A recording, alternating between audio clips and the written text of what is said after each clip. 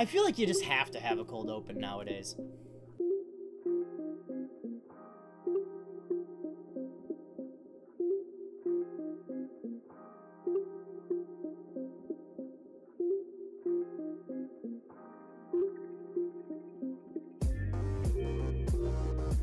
Hello everybody, and welcome to Season 3, Episode 10 of the Dynasty Movement Podcast. I am Byrne, one of your hosts, and I am joined by Down with Fun, one of your other hosts.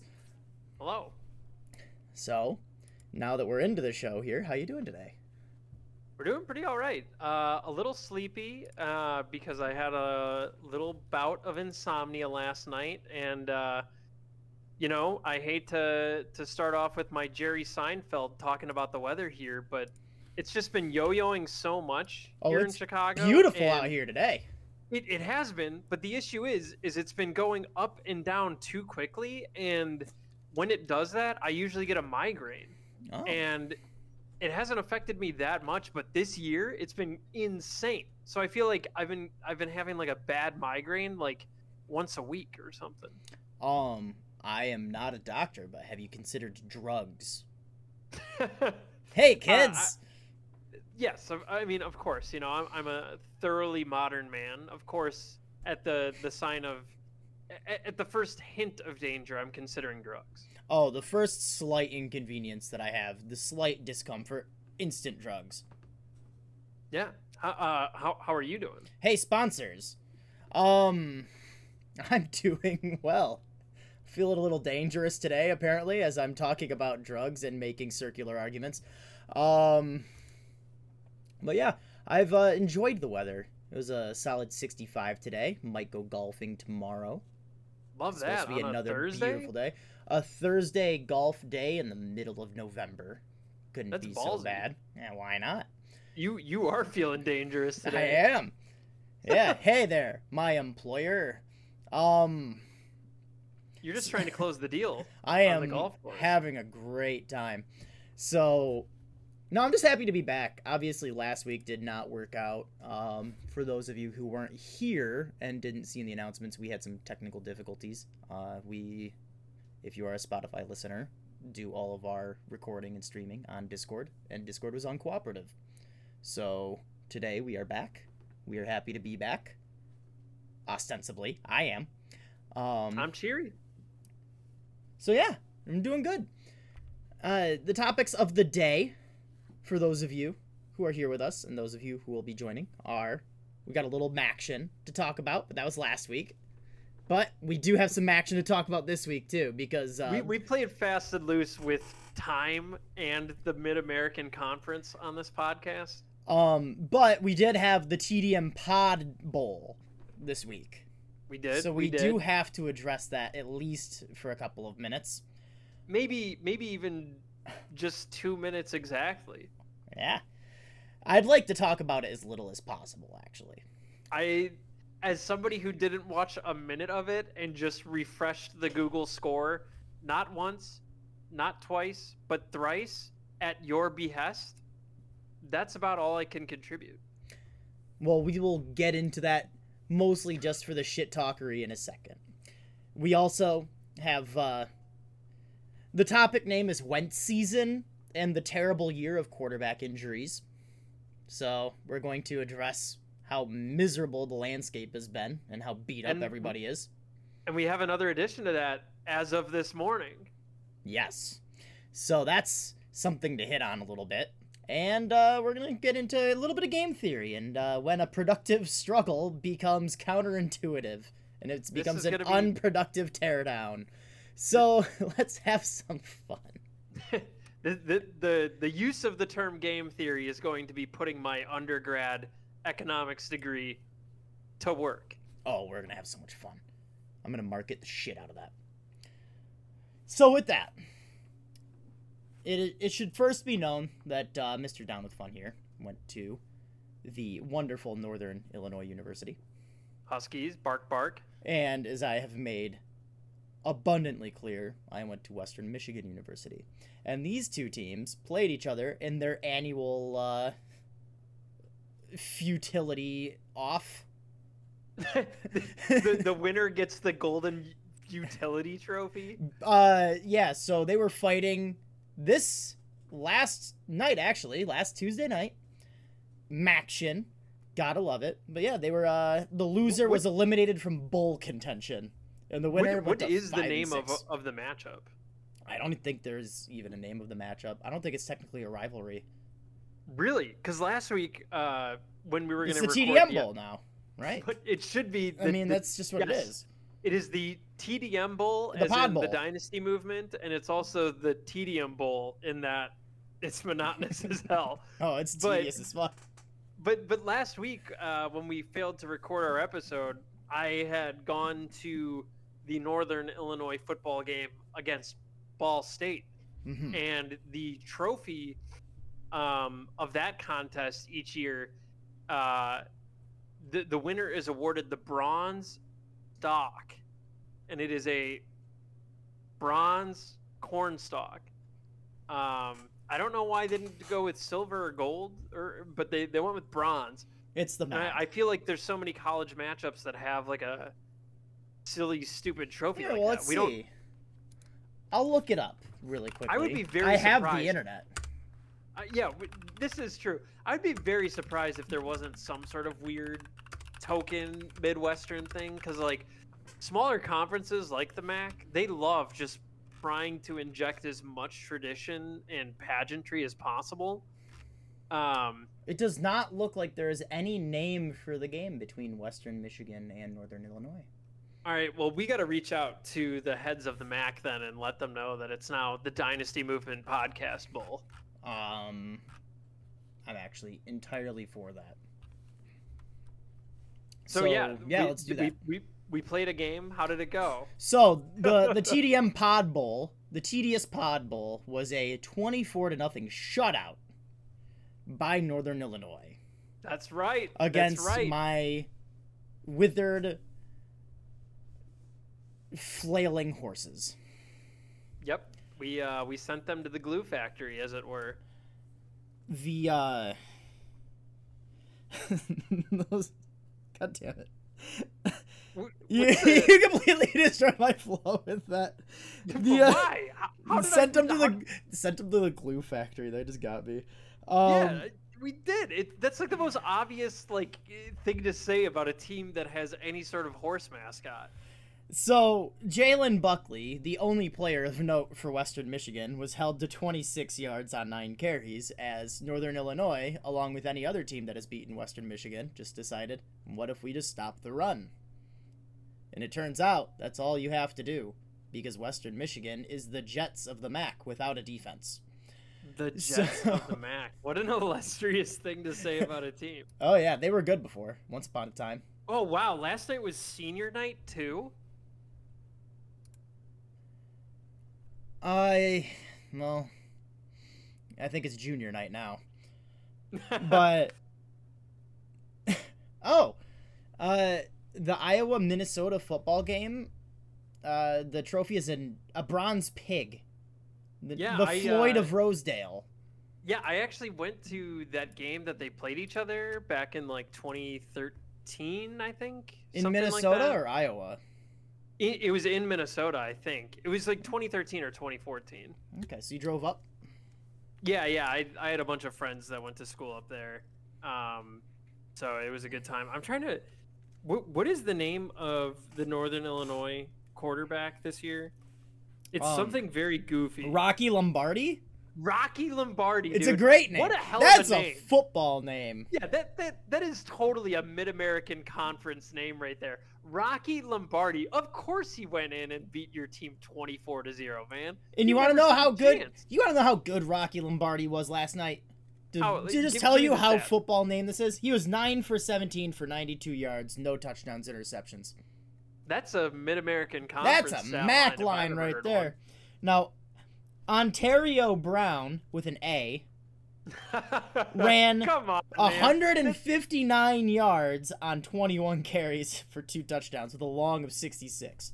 So that's Man. where things went awry for the old Broncos. Come on, that Ontario Brown. That's such a good name. That is a phenomenal name. If there's ever a wide receiver in the same mold of Antonio Brown from Canada, we need to call him that. Come on.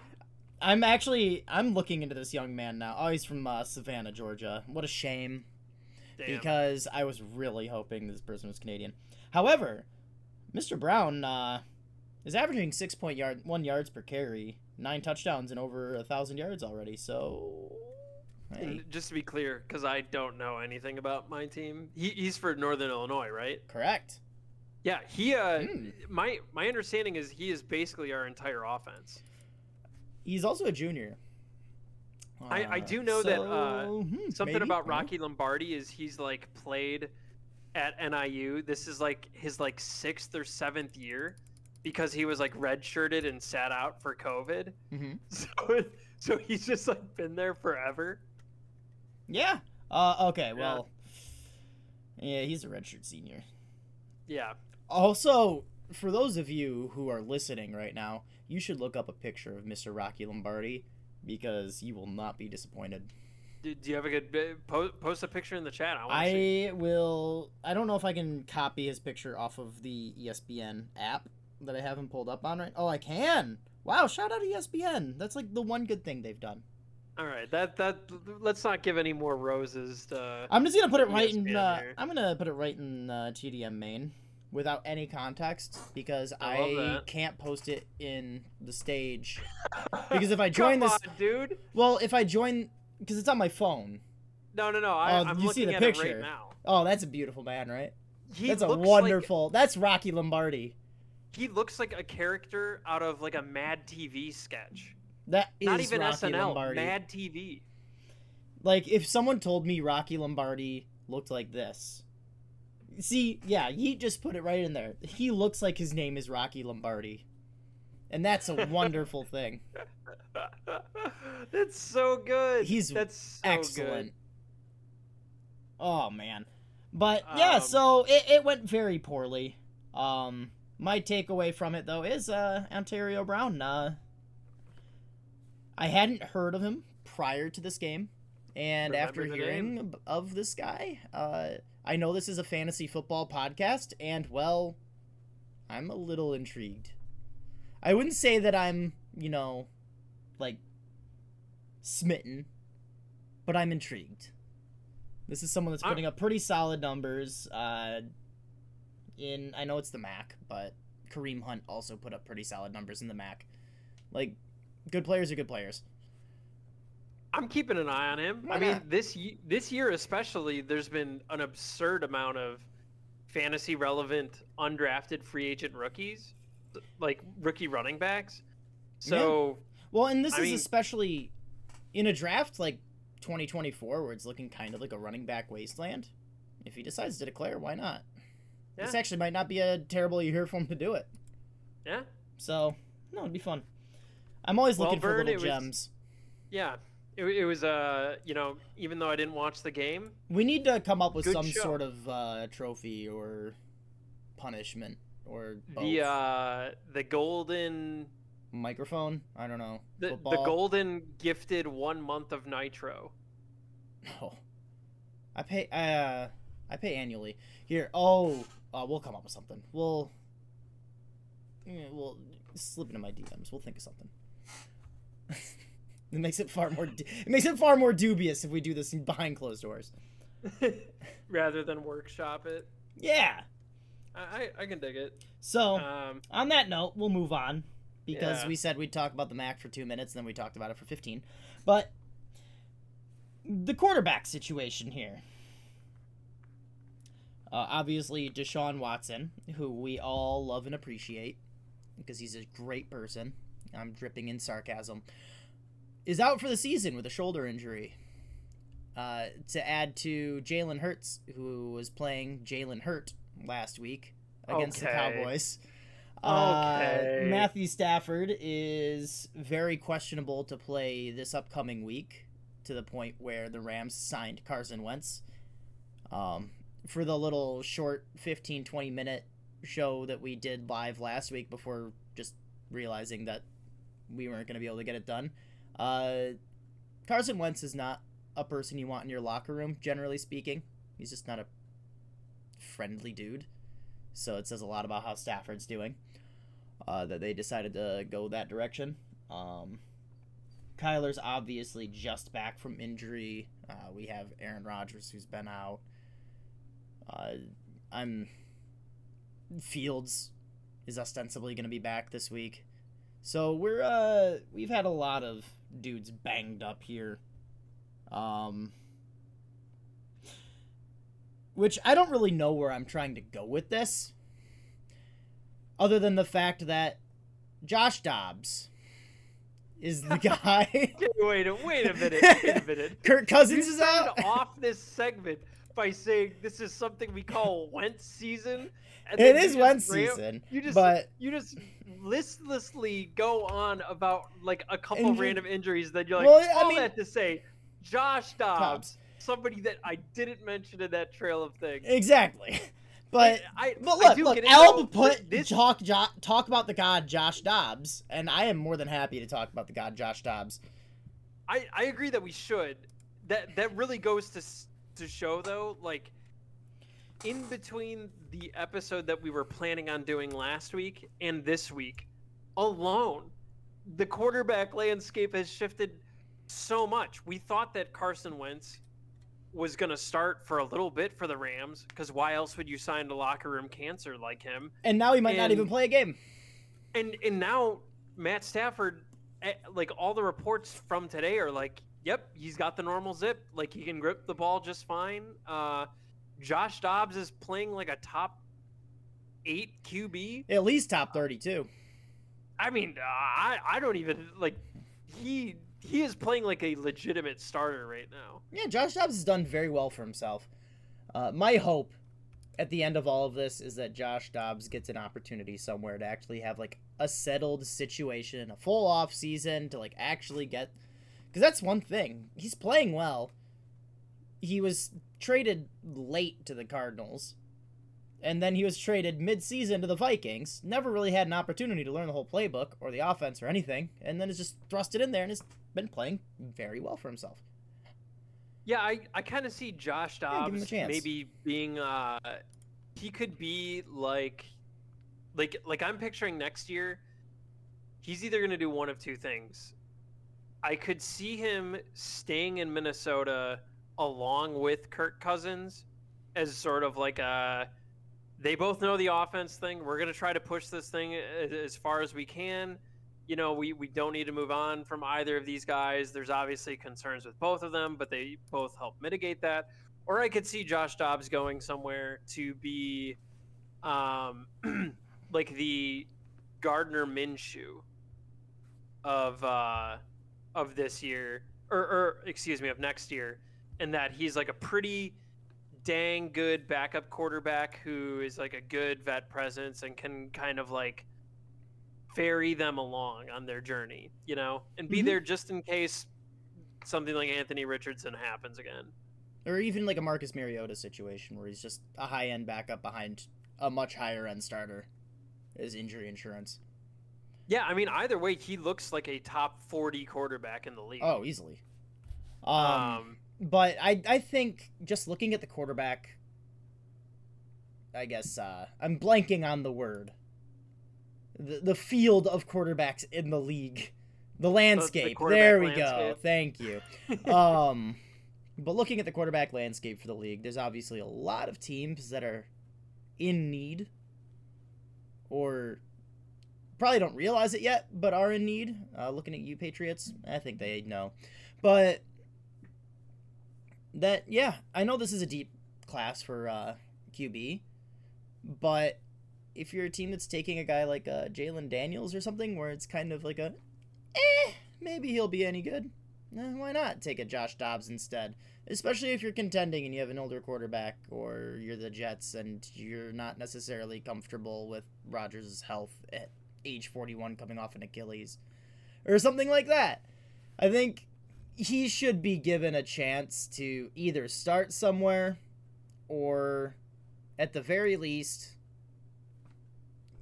be somewhere where he's going to have an opportunity to play. Yeah, I mean, I'm picturing him.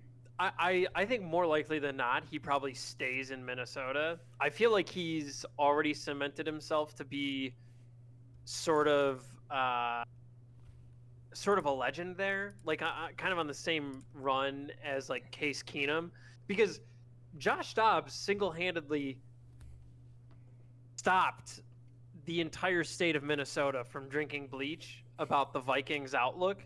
Like, things were looking bad, man. Justin Jefferson, like the heart and soul of that offense, goes down.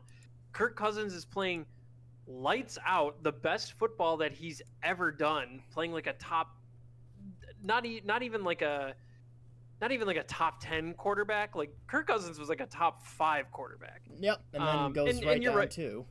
Yeah, you're right, Nick. He hasn't earned the Case Keenum status yet, but he's really righted the ship where, Justin Jefferson goes down, Kirk Cousins goes down. The sky was falling. Everybody was ready to like hit the big red button, go complete resale, rebuild mode. And Josh Dobbs came in and he said, "Not yet. Not yet. Everything's going to be just fine.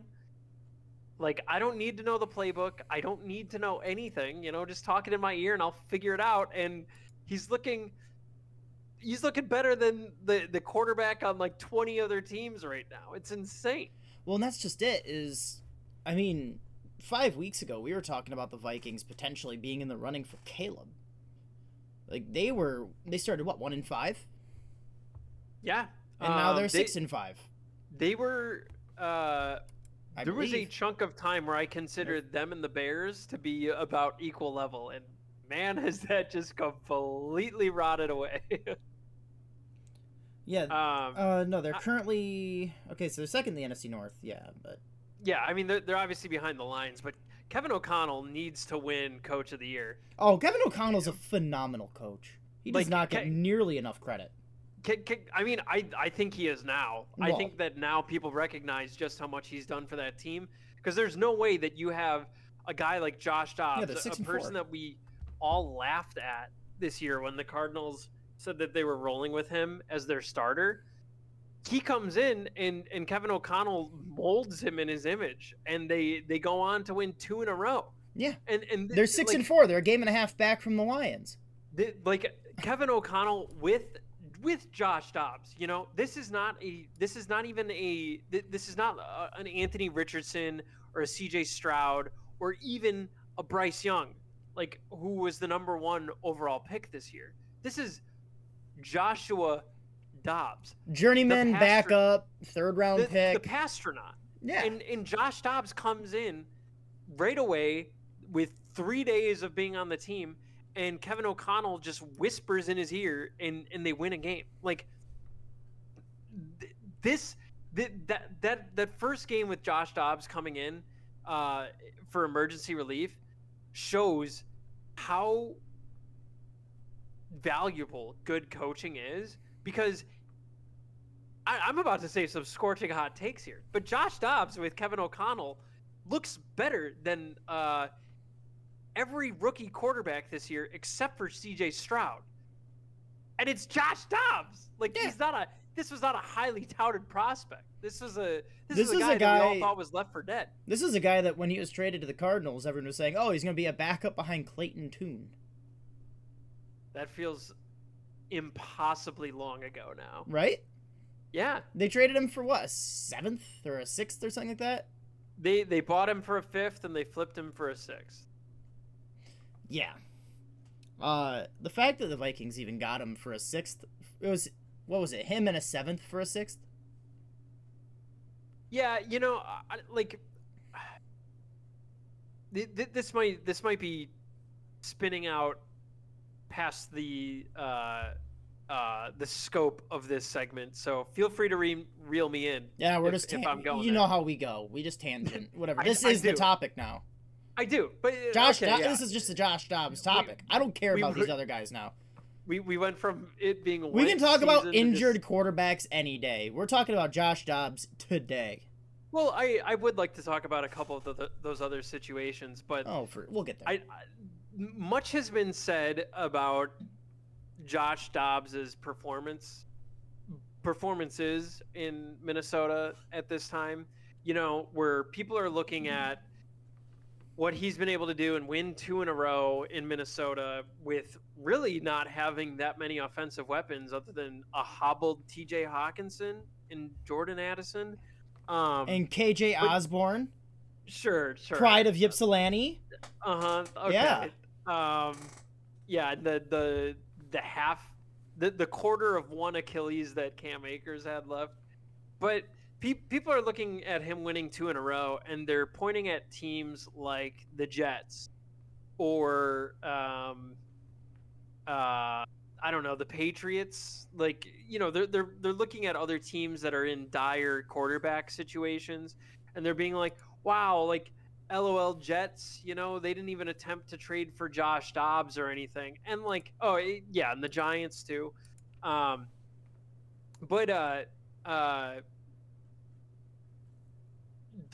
This is such like revisionist history that's going on. Josh Dobbs looked like he was tapering off in his time in Arizona. He certainly had some impressive flashes in Arizona, but he was not the slam dunk bridge quarterback that he's being looked at now. And this is because of Kevin O'Connell. Okay. If you think that Josh Dobbs would be materially different, and I'm not trying to take anything away from Josh Dobbs, he is an extremely impressive backup quarterback, and I don't want to take that away from him.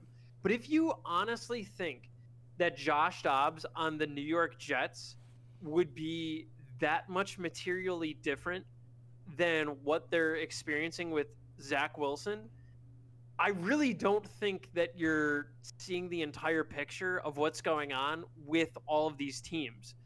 And this is a testament to Kevin O'Connell and his campaign for Coach of the Year. Okay?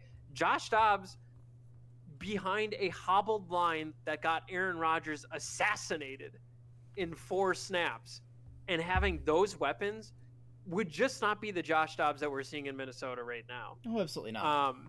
And that's my little spiel on everybody saying, to all these teams that are in QB purgatory, like, why didn't they throw a pick at Josh Dobbs? And that's also to say nothing of the human element of potentially dividing locker rooms, on teams that are the teams like the New York Jets. Everybody's maybe this is my little soapbox on Zach Wilson. Oh, good after it. I've been saying it a lot in the main chat, but there's something to be said about Zach Wilson specifically being the backup quarterback for the New York Jets. Yeah, he hasn't looked that great.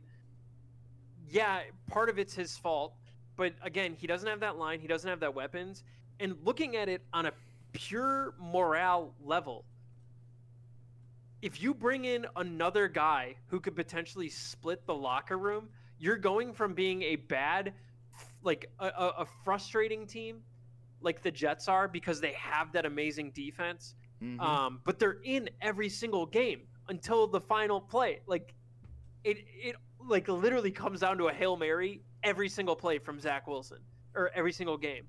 But you go from everybody universally rallying behind a guy on that team, even if he's not that good, to splitting the locker room, forcing people to take sides, and having a full-blown mutiny on your hands.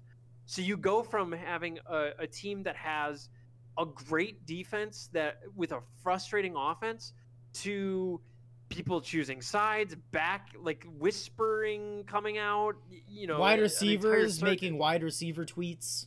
Right. Like, I mean, no, you go from wide receivers making wide receiver tweets to the center. The center's going to start wide receiver tweeting. Oh, that's no, honestly, nobody should be wide receiver tweeting. Right. Nobody should be doing that. But like, all that's to say is like, I think too many people in the fantasy and dynasty world look at the raw numbers of output that's going on in terms of production, and forgetting the very human element that is also going on here.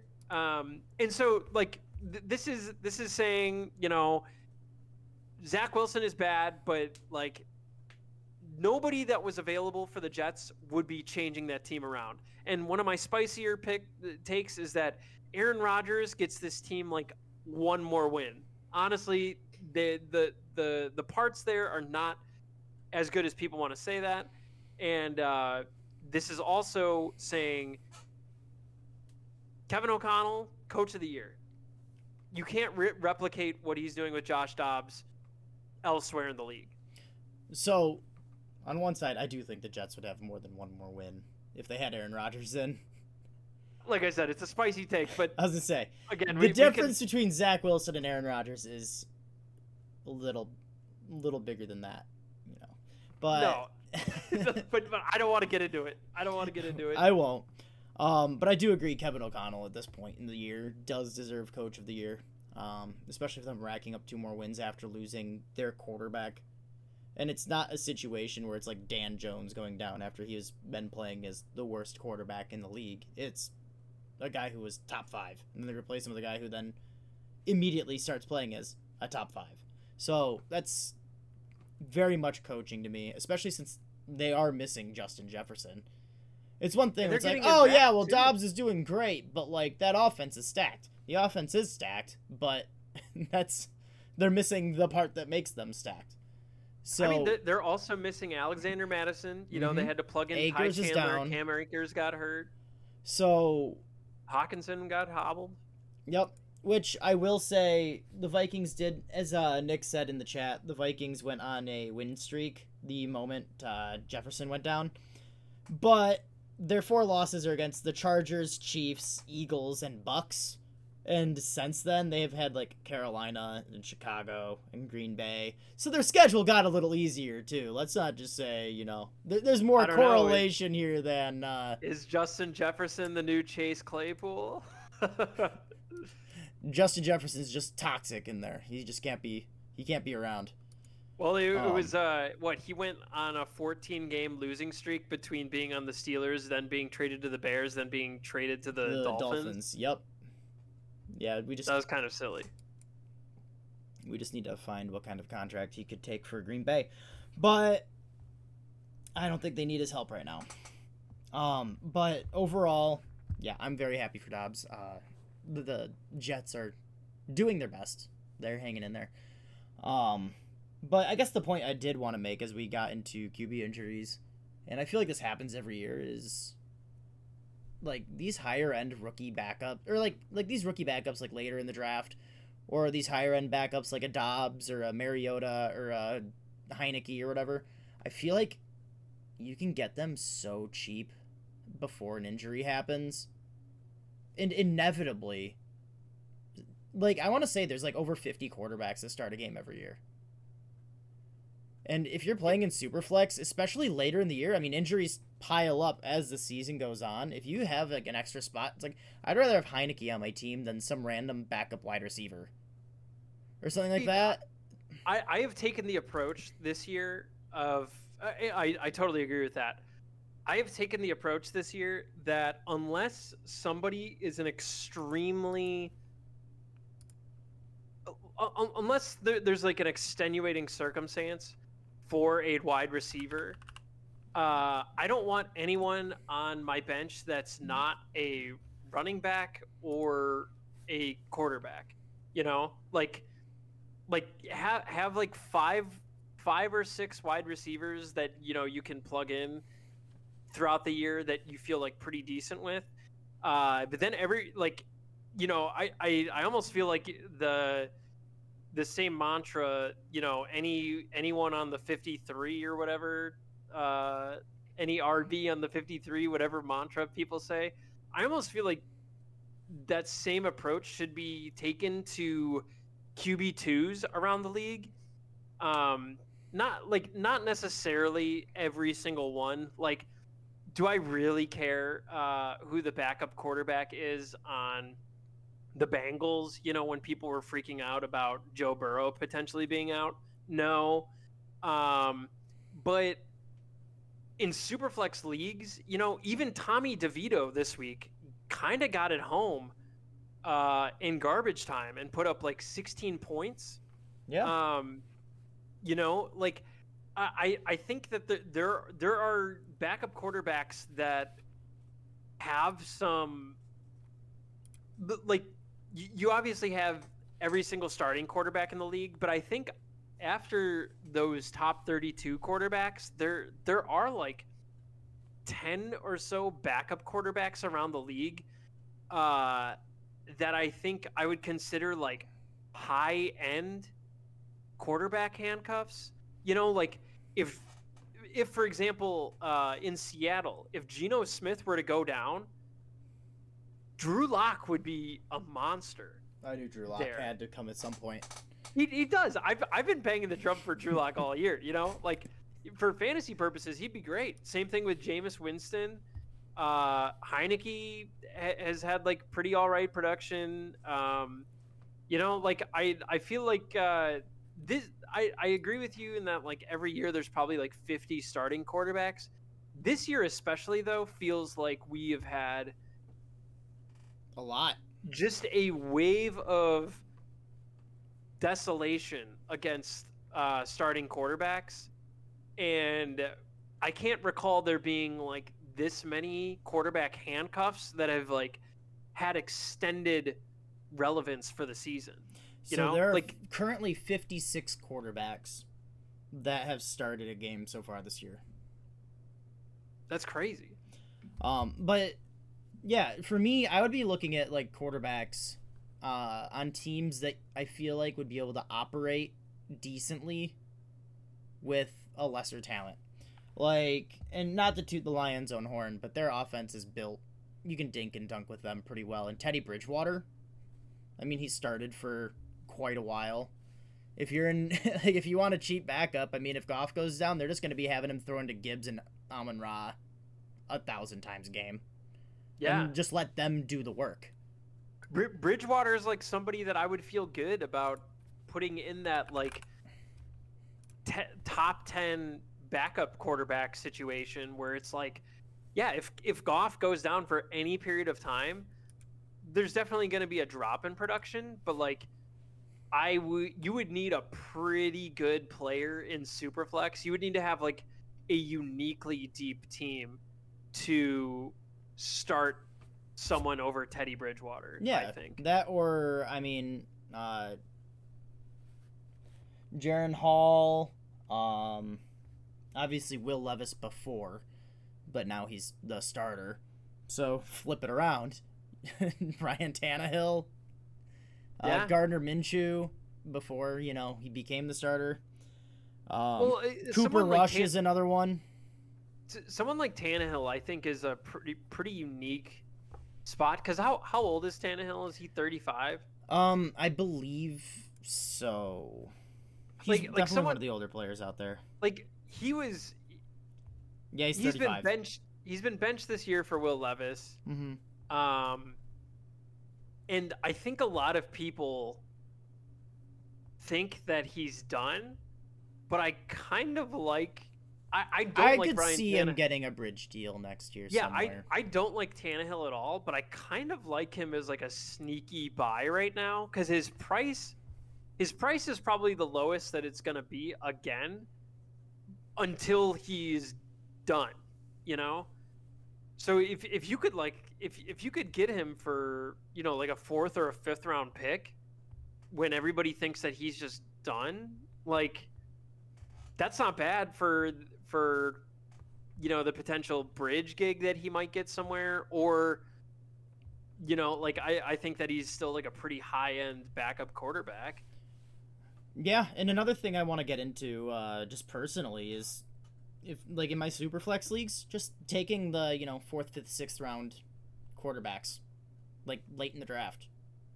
Because I mean last year we had Sam Howell, who I mean if you drafted him, congratulations on your QB4 that you got for free. Aiden O'Connell this year has started 5 or 6 games. Dorian Thompson, basically Robinson. Free. Yep, DTR is starting this week. It's like they just kind of appear. Not always. I mean, it's a low volume bet. It's a low chance, but yeah, it's Tyson free. Bagent. Yeah. Well, I think Bagent, man. Yeah, like I think that there's. I think that there's a good process that could be made from this. Just from I think that this year has been a very good case study for reading the quarterback landscape.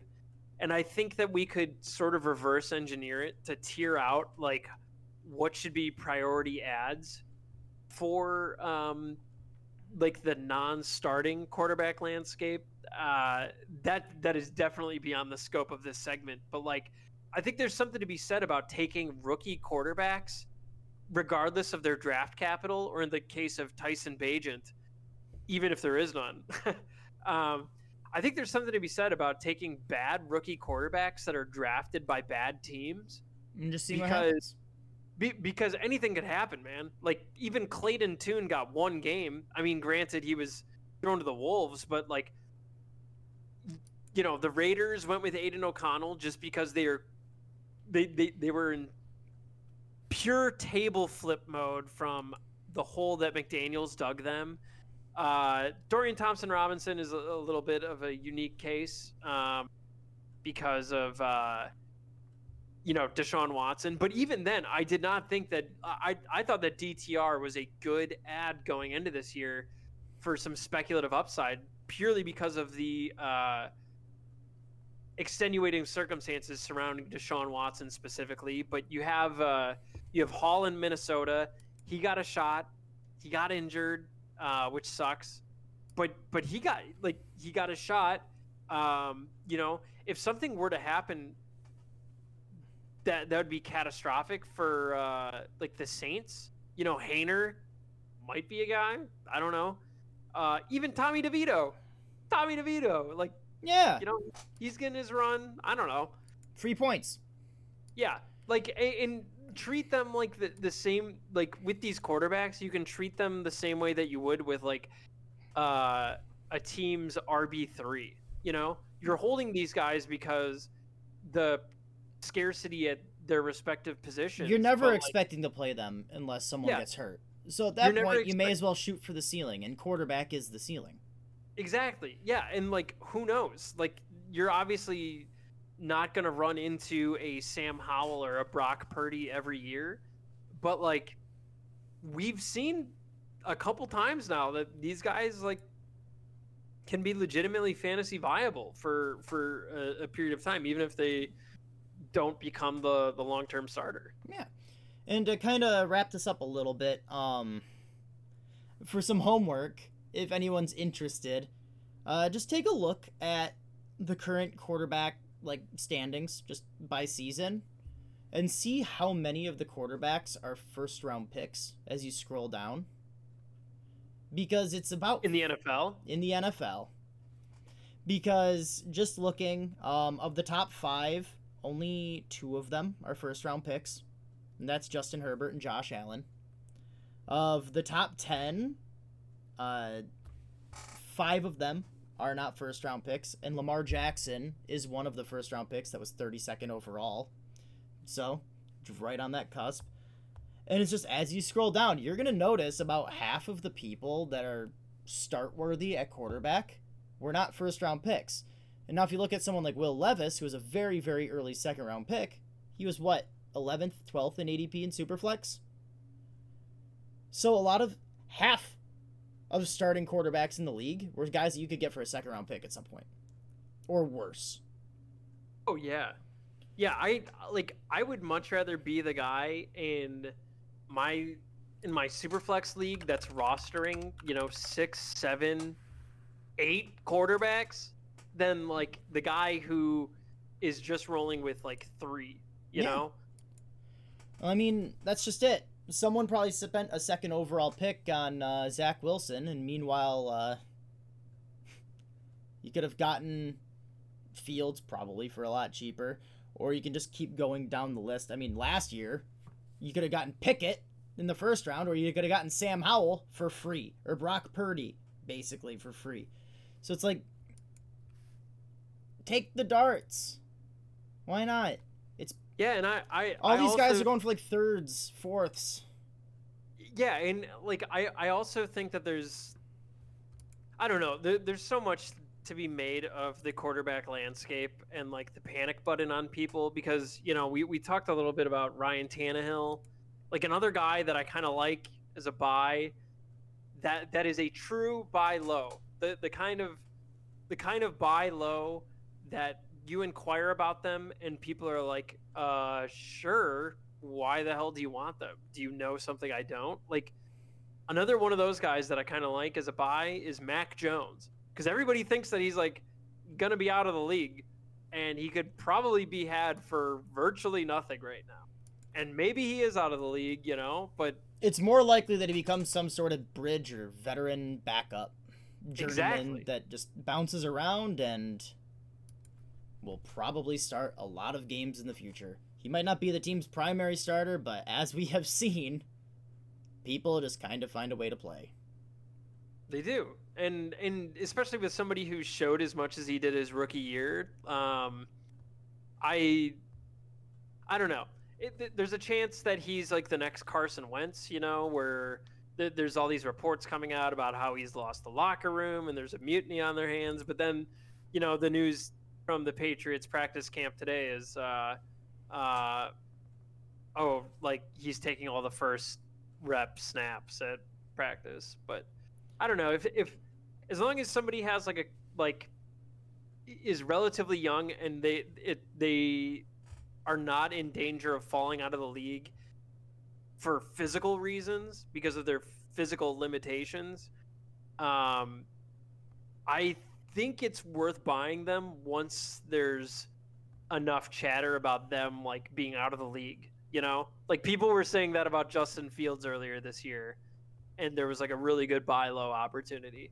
And now like that chatter is kind of, it's gone up and down and up and down and up and down. And like, even if you don't want to roll with them, you could always just buy low and then sell them the next time that people are feeling good about it and just profit.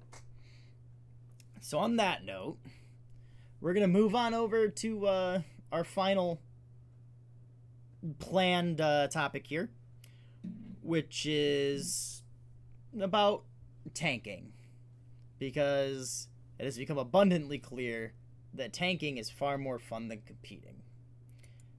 And there's a little bit of a How word. does that become abundantly clear now? I feel like that's like the meme. It is the meme, but like everyone does it. That's the meme about Dynasty. Yeah, exactly. So it's just more of a word of caution. Because I've seen a lot of people, where it's, oh hey, blow it up, trade everything worth value, get your picks, start from scratch. And I'm here to say, don't do that. So typically when you see a team going all in on a tank, they just there's two lines of thinking that I've seen. It's either sell all your running backs, sell all your, 28 plus players that aren't going to contribute long term because it's going to take a couple of years, they'll start to retire, whatever. And you find your core and then you just build off of that. And then there's the more rash individuals who will sell literally everything for picks and end up with nothing. And I'm going to pick on someone that's actually actively listening right now, which I know is like not what you're supposed to do on a podcast, but good friend of the show, actually smart Dynasty player, Jesus here. my poor buddy. Don't do what he did in our tight back league. So I'm using him as an example because it's an excellent example. His team has CJ Stroud, which is excellent. He also has George Pickens, who is a pretty good player. And well, not to be mean, but that's his team. And he has 2 first-round picks and 4 second-round picks, and 2 thirds and fourths this year, followed up by not a whole lot for the next couple of years, outside of his normal picks. Now, a lot of people will see a draft and they'll say, hey, I want this number 1 pick. I need this number 1 pick. No holds barred. I'll do what it takes to get it. You're not fixing an awful team with 1 player. That's just not how it works. So when you go, especially if there's someone else who's deciding to tank that same year, if you just start selling off pieces for the sake of selling it at a discount to try to get that first overall pick, you're just handcuffing yourself. It's much, much better to have...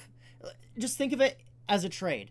Would you trade Caleb Williams, the first overall pick, and basically nothing, for a solid team and the 4th overall pick? Yeah, absolutely.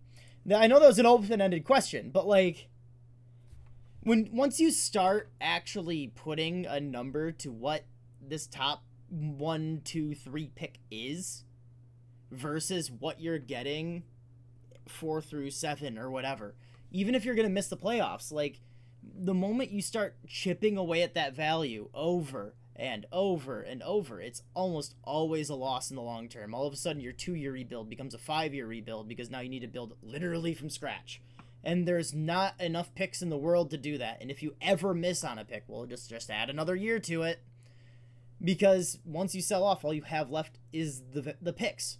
That's it.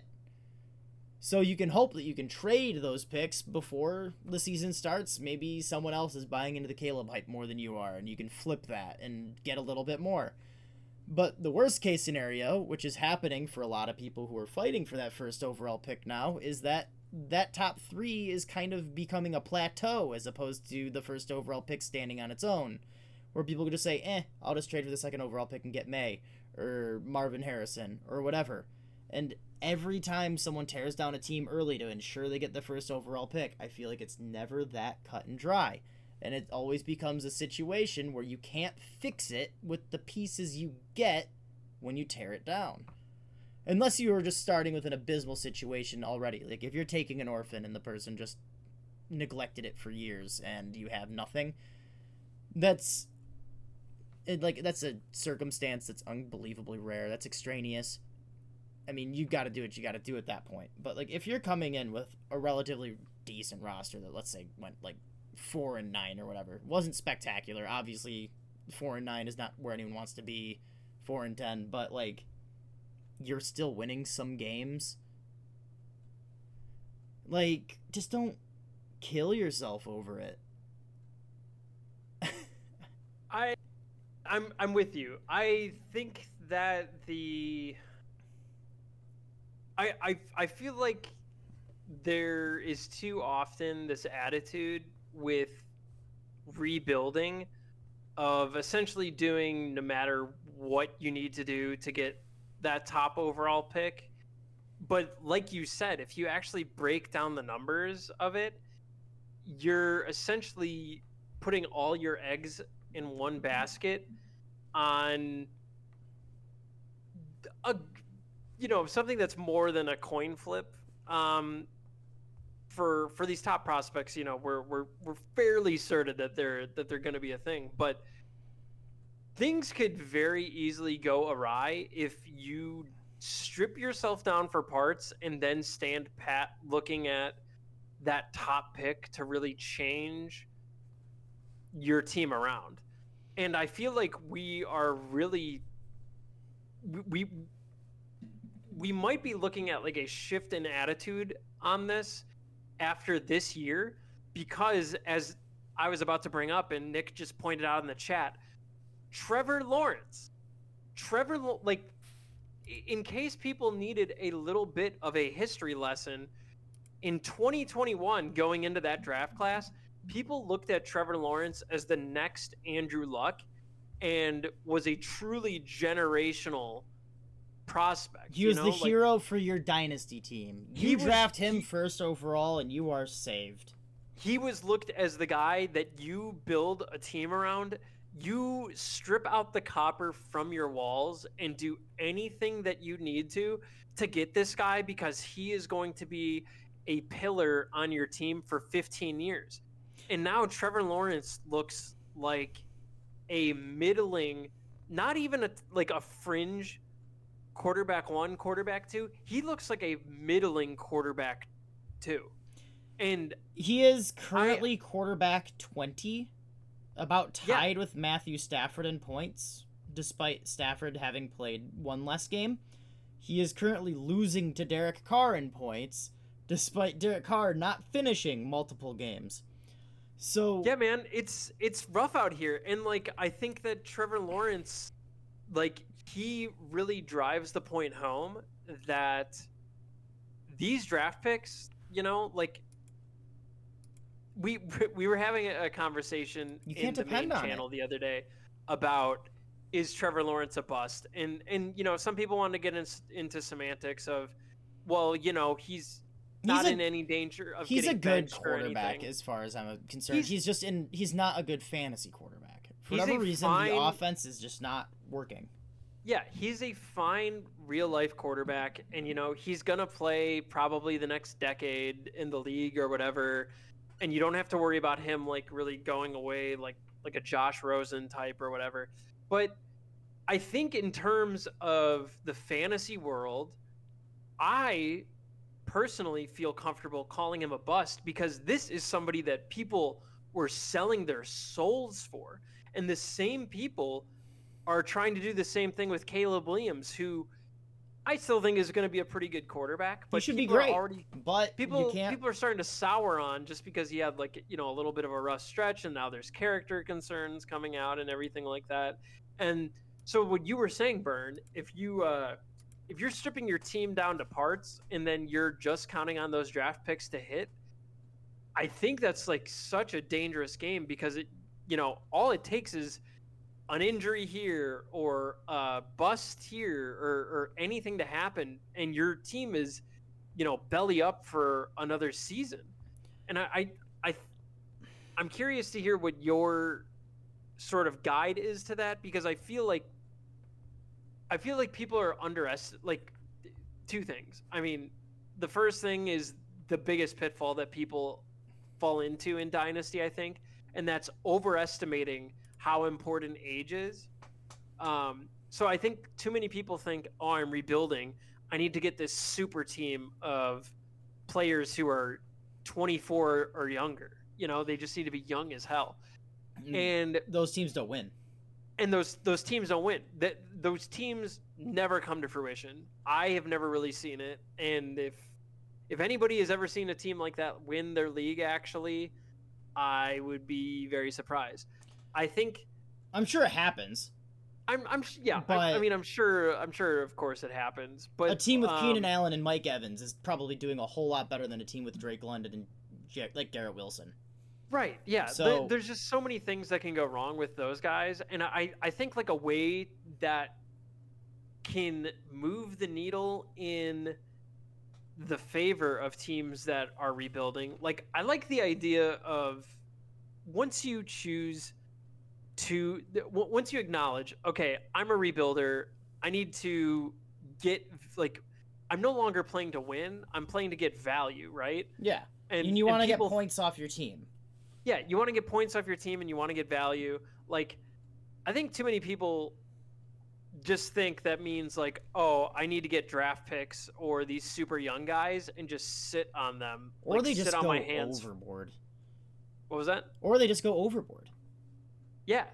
Yeah, I like, too many people think like I need draft picks and I need like young players and I just need to sit on my hands. But I think that people need to be thinking about like buying the dip on some true buy lows with your late round picks and hoping that value rises so that you can sell them off more. Like, people underestimate that aspect of rebuilding. And so right now you could get like, maybe not anymore, I don't really know what the buying market is like for like a Nick Chubb type or something like that. But buying a player like that, who for a brief period of time people thought he would be out of the league, you could have got him, and like all it takes is holding him and then waiting for the news to come out. Oh, he's ahead of schedule. Like, he's looking like the old Nick Chubb, and then you could sell him. Like you could profit from that. Like, another player like that right now that I think is pretty ugly, besides Ryan Tannehill or Mac Jones, that I think you could buy. But like, I keep having intrusive thoughts about Miles Sanders. Like, so many people are out on Miles Sanders, and he could be had for very cheap. And like, if that goes belly up the way that people say it's going to, oh well, you know, you lost a late round draft pick that probably wasn't going to hit anyway. But if that hits, like all of a sudden you can flip Miles Sanders. Like you could either use Miles Sanders as like a depth piece next year, or you could flip him for higher than you got him. You know, like it's these low risk, high upside plays that you need to be making at every age level, and not just getting these, you know, 21-year-old stud guys. You know. Well, and that's just it. Is a lot of these picks that if I'm a rebuilder, a lot of the picks that I'm getting in trades, my first thought is when I'm no longer rebuilding, all these extra picks that I have, what can I turn them back into to contend? And if I'm not going to be able to replace the scoring that I sold them for, what's the point? Like, you still want... Like, I'm not giving away value on my team regardless of the situation, because at the end of the day, that value is built into how many points your team can score. And if I'm giving away all of my points this year to the point where I can't score again next year, well then it's just you keep doing it over and over. So for me, a big thing when I'm rebuilding is, first off, you need to look at what the league's doing. In every league, I just was scrolling through while you were talking, every league that I'm in, the team that's in last place in max points is in last place in max points by over 200. Which, you could have Justin Jefferson on that team, healthy, and they would still be in last. So that's already oversold like crazy. That's so much. Where if there's so many people, it's like, oh hey, I'm rebuilding, I'm going to sell Hollywood because he's 26. And it's like, well, Hollywood's still going to be Hollywood for another 5 years. He's still going to be producing when you're contending again. So don't just throw him away for no reason. Like, if you're rebuilding, take stock of the fact that these guys don't just disappear overnight. Some of them, sure, they do. But we've gotten so dynasty-brained to the point where if someone's over the age of 24, they're basically dead. And a lot of these guys play until their early 30s just fine. Sure, injuries, if you're 31, you take an injury. I mean, that might just be it. But, like, a guy like Keenan Allen, like, is just cruising right along. Yeah, I agree. There's so many people that were probably rebuilding and saw Keenan Allen was 28 and sold him for, like, a late first, saying, oh, he's only got a couple more years. He's not going to be around when I'm contending again. And here he is at 31, and he's, like, wide receiver 3. Well, also, though, like... time is such a funny, fickle thing in the dynasty world when people say, oh, he's probably only got a couple more years left. And, well, both sides of the scenario that you just laid out are true. He's 28. Oh, he's probably got a couple years left. That's a long time. A guy having 3 more years of production like Keenan Allen, you know, at that time, like 3 years is a long time. And just because you're playing Devi and you're looking like a complete freak in a trench coat at some high school football game scouting literal children, you know, thinking about what the 2037 draft class is going to look like or whatever, like that doesn't change the fact that like a year, one season is a long time. Okay. And I really think that you should never be, if you really don't think that you can recover to be a contending team in 2 years, 2 seasons, like, I think you're doing it way too hard in that direction, you know? Like, I think with most reasonable competitive leagues, you could strip a team down to parts reasonably and make moves and then be somebody with contending aspirations within 2 years. And there's 2 major points that I want to hit on. One, the average dynasty league lasts 3 to 4 years. That's it. So unless your league is very stable and it's a lot of people that you can depend on being around for a while, a lot of these rebuilds that people are planning for 3, 4, 5 years won't even be done by the time the league folds. So you're just donating. And on the flip side, the dynasty movement started on, I guess, technically March 1st of 2019. That year, I bought a 25-year-old Mike Evans for 2 late first-round picks from someone who decided to go productive struggle. Because he's already 25 and he'll be 28 by the time that I'm competing again. Mike Evans has been a wide receiver 1 every single year since then, with the exception of one where he was banged up for most of the year and didn't catch his 30 touchdowns a year that he normally does. So, like, stop! Just fucking stop! God damn it! Yeah. I mean, I'm totally with you. Like, there's so many players, like, that don't have to be Keenan Allen, but, like, just because you're like, oh, I'm a rebuilder, doesn't mean you have to go out and buy, like, you know, Garrett Wilson and Chris Olave and, like, all these guys who are super young and super pricey. Like, they're pricey because people just assume that it's up and to the right consistently for them, you know? I'm sure that there were people who sold the farm for Juju Smith-Schuster back in the day. Like, anything can happen. And isn't there a lot of information that suggests that the prime for wide receivers isn't even until they're like 27? I think that varies quite a bit based on how early someone breaks out. Okay. Like someone like Justin Jefferson, it's like 24. But for like the average NFL wide receiver, yeah, it's like mid-late 20s. And like that's not to say that they they're like we have a pretty good indication of who is good, you know, but like everybody just always wants like the hot new thing, you know. Like it's I don't know. Like, once again, age is overestimated. You could totally get productive players who have plenty of years left for much cheaper just because they're like 2 or 3 years older, you know? And if you're thinking in these 2-year cycles, like, you know, you can pretty easily like keep the clip going. Like, if you rebuild smartly, you know, and you don't just like put everything on a wing and a prayer on all these like young guys just hoping that they're always going to be the best guys.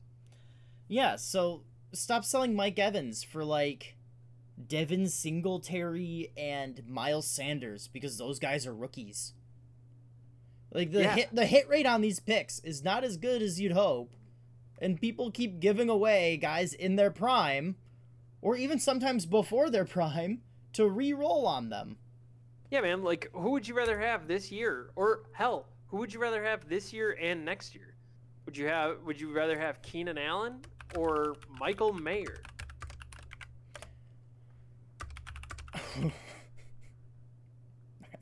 Exactly. Like cool. I like Michael Mayer. I think he's going to be a very good player, but I mean, sure. Like, Keenan Allen's winning a championship, which will pay for my dues for the next decade, and I can find another Michael Mayer.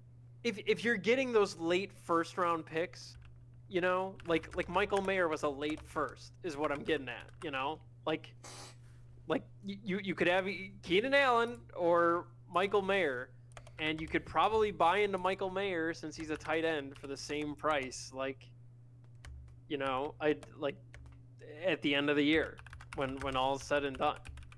Same thing with Quentin Johnston, you know? Which Chargers receiver would you rather have? Is that a joke? It sounds like a joke. No, that's not a joke. I'd rather have Keenan Allen. Yeah, absolutely. Keenan Allen probably has a longer career in the NFL than Quentin Johnston. From this day forward. Starting now. I'm not so certain about that. I'm not either. I'm he's being 31. He definitely has a longer useful life. Yeah, because QJ is done.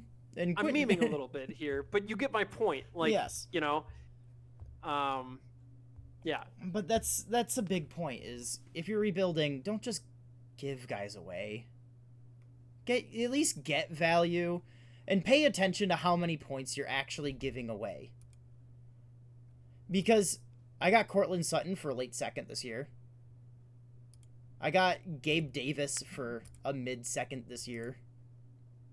Both of them are wide receiver 3s or better. Like, you can get dudes that produce for cheap. Like, who would you rather have today, Rashawn Johnson or Cortland Sutton? Who? Rashawn Johnson. Oh, Roshan. Roshan? Yeah. Okay. No, I'd much rather have Sutton than Roshan. Because that was what the Roshan. trade was. Yeah. Functionally, that trade. Yeah. I mean, I don't really like either player, but I don't think Sutton's a world beater, but he's someone that you can start frequently. I start him most weeks, and he usually does all right. Yeah, I mean, especially with guys after the first round. Like, yeah, it's such a crapshoot. The hit rates on draft picks, especially after the first, are awful. Yeah, and also people, like, you know, going back to, like, calling it game theory or whatever, there's so much like social deduction that goes on in the fantasy landscape that is like fairly predictable. You know, like I feel like almost every rookie from this class, other than maybe like Puka and maybe Puka and CJ Stroud, maybe that's it. But like other than those two, every rookie has had like a buy low opportunity where I have seen this community essentially call them dust. You know, like that's not a knock on this community. Like that's just a temperature check on like a larger, like a larger vibe check from like the macro market. And you know, obviously some people meme, everybody has their preferences and whatnot, but like, you know, if you were in on Achane was a healthy scratch week 1. If you were in on, you know, Jordan Addison, like he couldn't beat KJ Osborne for snaps. If you were in on, I don't know, if you were in on like, Jaden Reed, he was pretty invisible for some weeks. You know, Marvin Mims has come crashing down to earth. Guys like Tank Bigsby are essentially free. Like Tank Dell is like maybe one of the only other guys who like has never really had that much of a lull, other than like, you know, size concerns. But the larger point here is that you don't need to get these guys on draft day. Sometimes you can just wait a couple weeks and make slightly more informed decisions. Maybe you pay like a slight premium at the cost of drastically lowering the risk. I don't know. So I have Dynasty Nerd's Introduction to Dynasty page pulled up right now. And you may ask, why is that? Why is it? It's because they have a thing for rookie hit rates from 2012 to 2017. And this is calling a hit as a top 24 one season of a top 24 running back, top 30 wide receiver, or top 12 tight end or quarterback. In the first round, the hit rates 45.8%. So you have a half. Every first-round pick, based on those numbers, is a 50% chance of just not ever really being a quality start. Now, granted, this is only saying top 12 quarterbacks and everything, so I'm assuming this is one quarterback. So that was top... Let me get this straight. So it's running top back 12 2. Quarterback, top 24 running back, top 30 wide receiver, top 12 tight end? Yep. Okay. So it's basically a quarterback 1 or a tight end 1, running back 2, or wide receiver 3. Okay. And first round pick, it's a 45% chance. That's actually crazy. That your first round pick will ever be someone that will actually carry your team at all. Now, that's actually pretty wild. Do you want to that number goes down to 31.7% that they'll do it in 2 seasons. So it is now a 1 in 3 chance that your first round pick will be useful more than 1 year. Yeah, that's pretty bad. They do not go further than that, but this is by Mike Taglieri. But yeah, it's not great. Now, second round picks, that goes down to 30% for 1 year and 18% for 2. So you're now a 1 in 5 chance that your second round pick is going to be a long-term starter, and it's only 4% that your third round pick will be a long-term starter, and a 9% chance that they'll do it once. So keep that in mind when you're blowing everything up. If you only have like 2/3, or like you're looking at your draft picks and you're feeling great about it, you've got 2 firsts, 1 early, 1 late, and you've got 3 second rounders and 3 third rounders. The likelihood there is that you have 2 long-term players out of your 8 picks. On average. Yeah, that's, I don't know. Like the more the longer that I'm in Dynasty, the more that I feel like, and I'm worried that the community is moving towards this, so that like eventually this is not going to be a viable strategy. But I feel like more and more the move is to just spend your picks. Like, don't have a single pick when it comes to draft. Well, and that's just it, right? Is when people see these numbers, someone has to pick. So what it'll do is it won't get rid of the picks. All it does is it diminishes their value or increases them based on your hit rate. Well, I would trade a 31 Keenan Allen for a 30% chance at an elite player long term. Like, okay, that's just a weighted risk. But just keep that in mind, right? Like, someone has to draft. So if you want to stock up on picks, you can get 4 firsts, and great. You probably have 2 great players long term. But I know for me, I had 3 first-round picks, number 4, 5, and 6 in a 1 quarterback league, my home league, last year, 2022. And I was feeling very good when I took Traylon Burks, Jamison Williams, and Garrett Wilson. Nice. And guess what? Hey, one of them's great. And you know what? I traded Burks for Dotson in a second. And you want to know what? Dang. That second was Michael Mayer. Hey, okay. So, like, but that's just it. It's like, you're expecting these 3 guys. I was expecting, it's a 3 wide receiver league. I just drafted my 3 wide receivers. One of them plays for me, and he's having a rough year because his quarterback is injured. Yeah. I mean, so it's, you can't depend on it. It's just another year of rebuilding because of it. Yeah, I mean, like, in that case, like, you want to know who my starting wide receivers on that team are right now? Cortland Sutton. Nope. It's Garrett Wilson, Puka Nacua. Let's go. And Mike Evans. Let's go. Okay. Incidentally, 2 of those guys, I traded Jamison away in a package for Nico Collins. He was a throw-in, and Burks is no longer my team. Jamison was. Nice. And Dotson is a bye-week filler for me. Yeah, that sounds about right. That's 3 first-round picks, baby. Yeah, but I mean, when you contextualize it like you did, you know, okay, a first-round pick has a 30% chance at being relevant, and you got 3 first-round picks and one of them hit. Like, exactly. That just paints it right there. Right, like that truly does paint it. And that's why I think it's actually far more effective. If you see a rookie that's popping off, trade your picks for that guy. Agreed, man. That's why take the risk out. That's why there was that huge gold rush for Puka after week 1. Well, and that's just it. And that's, if you're tanking, that's what I would like to say. First round picks have a 33% chance at long-term success. Right? Roughly 1 in 3. If you trade 2 firsts for a rookie that has hit and you are confident at being a long-term hit, you're already upping those odds to 50%, right? You're throwing 1 first away to guarantee the hit of the other one.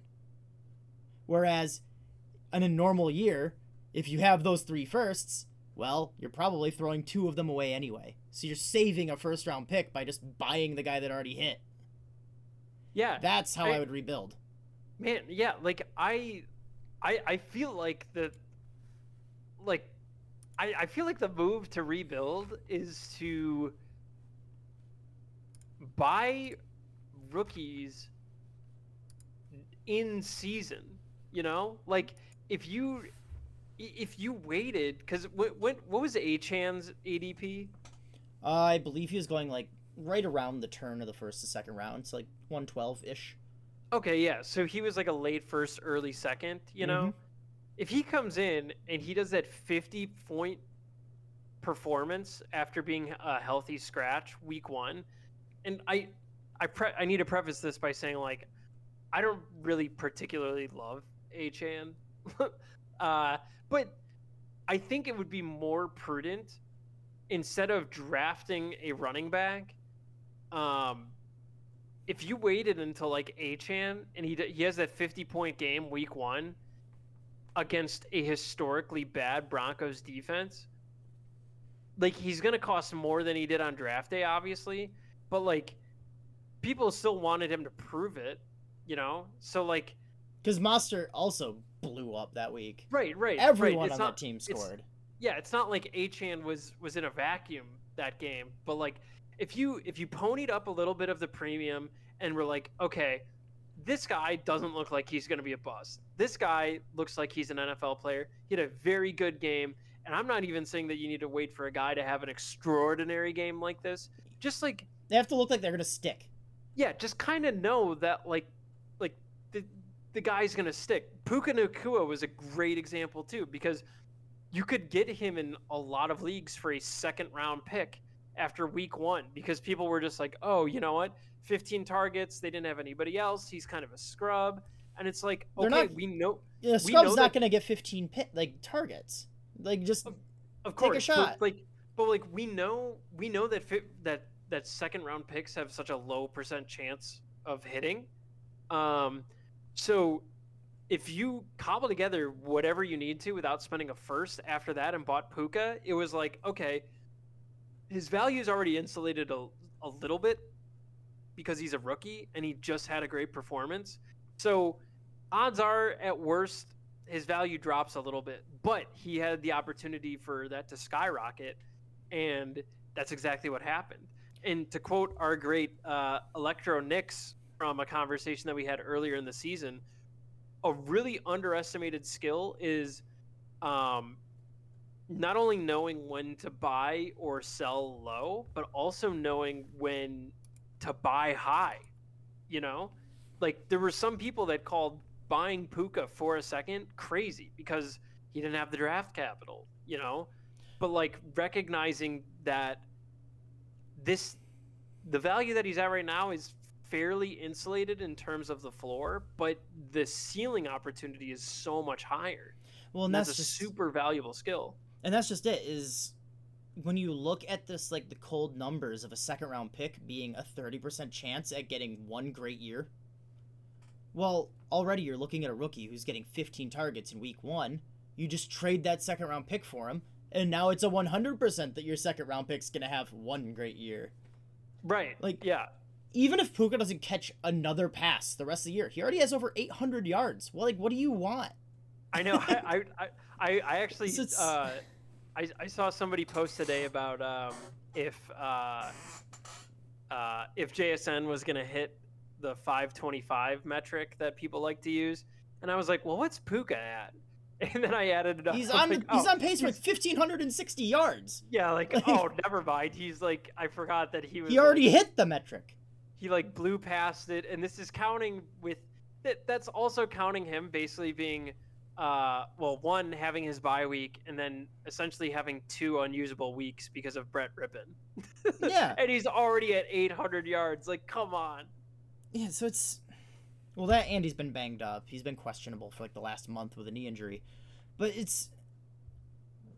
I think so many people are so hesitant to spend picks, especially when you're in a rebuild. Obviously, you want the picks because that's how you rebuild. And I'm saying, if you want to rebuild, spend them. Well, yeah. Picks are for the rich. Picks are for people who can afford to take risks. Unironically, though, like, I think that a really helpful way to bring it back to the sort of like economics, game theory part of it, the goal of rebuilding is to not the goal of rebuilding is not to acquire picks and young guys. Like we need to look at it. The goal of rebuilding is to make your team be able to win. Right. So the number one goal of any dynasty league is to win, right? And how do you win? You get guys who have value. And so the goal of a rebuilder is not to get picks and young guys. That is a step. That's obviously a way to increase your value the quickest and skyrocket things, because young guys, we know the least about them. We have the least amount of information. They are the most made of wax. They can be, they're malleable. They could be, you could get a guy like Puka Nacua in the 4th round of your rookie draft, and boom, all of a sudden he's worth 2 firsts or something like that. The goal of a rebuilder is to increase your team's value, and all that draft picks are, they are a store of value, right? Yeah. You get a draft pick, they are guaranteed to maintain that value and go up the closer that you get to draft day. The moment that you spend them, the moment you're tied to a player, and it is no longer it's not a speculative asset anymore. It's not a fluid asset. Right. It is no longer liquid. You are, you put your eggs in the basket of this player. And so when you look at it that way, of like, as a rebuilder, you're looking to increase your team's value in terms of, in like, value is typically like, some cross of age and production or whatever. Don't underestimate the production part of it, even if the age side isn't totally there. Like, just to bring it back to the example that I brought up earlier, like, somebody like Miles Sanders is a really ugly buy low, a true buy low. The sort of, like, people are saying that he could be out of the league, and you could get him with late round picks, and he has the potential to come around, and like, there's a possibility that groin injury lingered. This line has really regressed from last year. We've seen that year to year, like, O-line play isn't necessarily sticky. So it's like, he has a lot of money tied up to him. It's possible that he bounces back and is like a, solid mid-range RB2 for like 2 years starting next year. Like, that is in the range of outcomes. And that, to me, is better than a lot of the guys that you could get in the 2nd round. I would not spend a 2nd round pick on him, but anything later than that, you could flip Miles Sanders for that, or just use him in that production. It's not like he's going to lose more value. Right. Much. Yeah. Anyway, like, you already know what you're getting. Right. Miles Sanders has more value to gain than he can lose. He's closer to 0 than to his ceiling. Right. Yes. He's closer to 0 than I believe his floor should be viewed. And that's just one example to put out there. Like, there's so many other people, and like, true buy lows in this situation that you should be looking at are guys that like, people should laugh at when you inquire about them. A buy low is not like, people misuse these terms all the time. Mm-hmm. Like, a buy low is not somebody like Puka Nacua or after Bijan Robinson. Yeah, like obviously a good player, but right, in a weird situation. Like, people are saying like, oh, Bijan's had 2 bad weeks in a row, like, time to buy low and whatnot. It's like, no, like, that's so silly and stupid and unrealistic. Like, if you approach the Bijan owner in your league and are like, oh, I'll give you a late round first for him, or a late first round, like, they're gonna laugh at you. Nobody's gonna like re-roll for Bijan. Bijan is the kind of player that people sold the farm for to go all in, essentially, and he's still viewed as the if not number 1 running back in Dynasty, he is in that top tier. I would actually go in a different direction here. Instead of going on cheap, like buying low, I'm willing to bet that you could cash in on the hype of a Caleb Williams and send that offer of that first overall pick for like Justin Herbert. Man, or even Josh Allen right now, who people are like, oh, Josh Allen, he leads the league in interceptions. Blah, blah, blah. I'm with you. I think that is you are hoping and praying that your first round pick sniffs the kind of production that those kind of guys do. I am so with you on that. Like, I really think that if, like, I'm of a couple different minds here.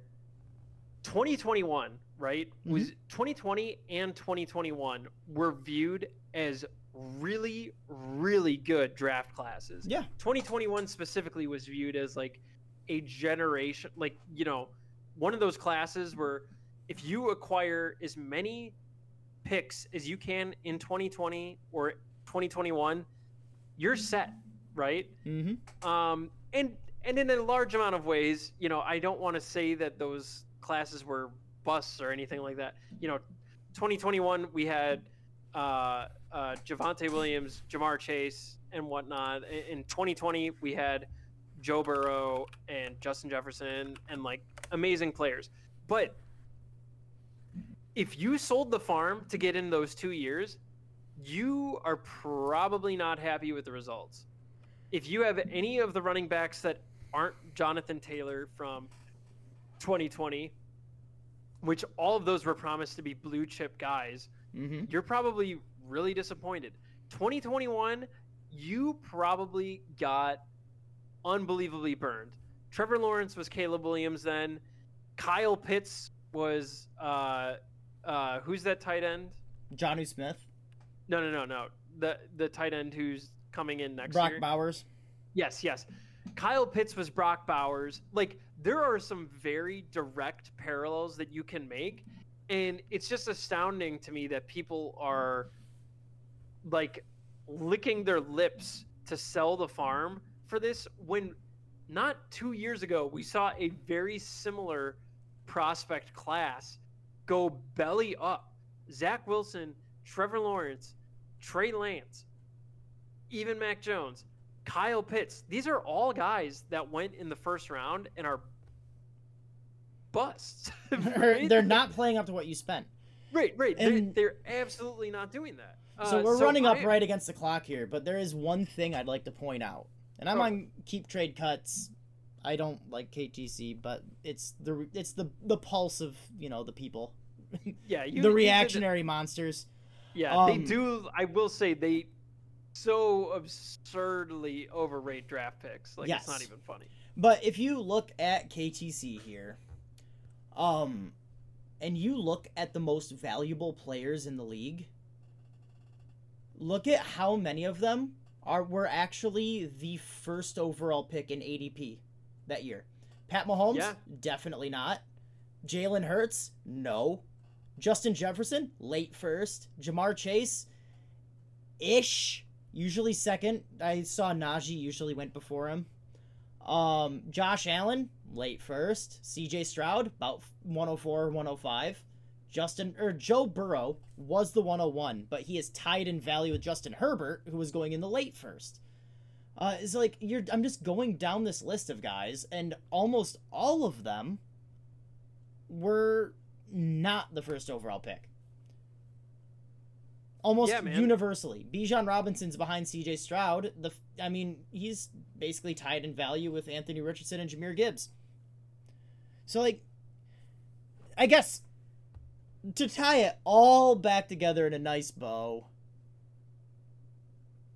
the first overall pick isn't worth that much.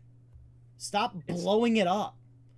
It's not. And I'm totally with you in that it's so worth it to overspend a little bit for known commodities in a rebuild than hope for that home run pick. Because, if you're taking Caleb Williams with the 101, how much can his value reasonably rise? He's the 2024 early first. I'm looking at it right now too. Is 18th overall. Right. Caleb Williams is already worth more than Tua. Tua is 24 years old. Right. And Caleb and Williams is already a quarterback one. Yeah, Caleb Williams has so many. Caleb Williams has never played a snap. Marks. He could be great. That could be a win. But you could get Tua for free. Well, you could guarantee. I mean, not really. Well, it's for not for free, free, but it's you can either yeah. open the mystery box and hope that you get Tua, or you can just get Tua. Yeah, man. Breece Hall, 21st. Garrett Wilson, 19. Trevor Lawrence, 22nd. These are all guys you can get for that pick. For a guy that has never played in the NFL, I fully expect Caleb Williams will be a very good NFL player, but there is a chance he won't be. And you can lock in a very, very good, literally anyone outside of the top 17 players in value, you can lock in today with that draft pick. Man, if I wanted to say something really spicy, I would be like, if I had the 101, I would be knocking on, and I wanted youth, I would be taking that 101 and knocking on the CJ Stroud owner's door. You probably wouldn't get it, but you probably wouldn't have to add a whole lot to get him. You say, hey, I'll trade you Caleb Williams in a second for CJ Stroud, and you'll probably get him. If you have the 101, I would rather take the 101 and pay the premium for CJ Stroud than roll with Caleb Williams. Yeah. Because we already know Stroud's generational. He's literally having the best rookie season of all time. And some people would trade him for the thought that they could get more generational. Yeah. I'm just saying, in terms of being able to acquire CJ Stroud, there will still not be that much information about him since we'll have one season under our belt. And the way that I see it, as a rebuilder, there will never be another time going forward that CJ Stroud will be as obtainable for you. Yeah, he's already quarterback 4. Yeah. And you could still probably get him for a single 101 plus a little extra cheddar. Yeah. There could still be some concerns about his ceiling, even though this last week was really good. But, we still haven't seen him with a competent run game or an actual O-line or, he did that without his wide receiver 1, his running back 1, or his offensive line. Dameon Pierce out. Nico Collins out. Offensive line injured. Still just kills it. Right. And you could still probably get him for Caleb Williams. Yeah. So, we're not even saying, as a rebuilder that you should be, buying older dudes. It's just spend a little extra when you know these young guys are... Lock it in! Spend a little extra when you know these guys are locked in versus, trying to hit home runs with these mystery boxes. Because Caleb Williams, he could be Trevor Lawrence. Yeah. And Caleb, he could be Trevor Lawrence. He could be Pat Mahomes. And he could be Danny Dimes. He could be Tommy DeVito. With all that said, fellas, we are all out of time for the week. This is a good one, man. This was a great one. We need to talk shit about rebuilders more often. But more importantly, we need to talk about the Mac more. We need to talk about the Mac forever. This is just a Mac podcast now going forward. I love the Mac so much. But yeah, thanks guys for stopping by, especially those of you who sat in through this whole thing. Really appreciate it as always. And we will catch you in the next one. Take care.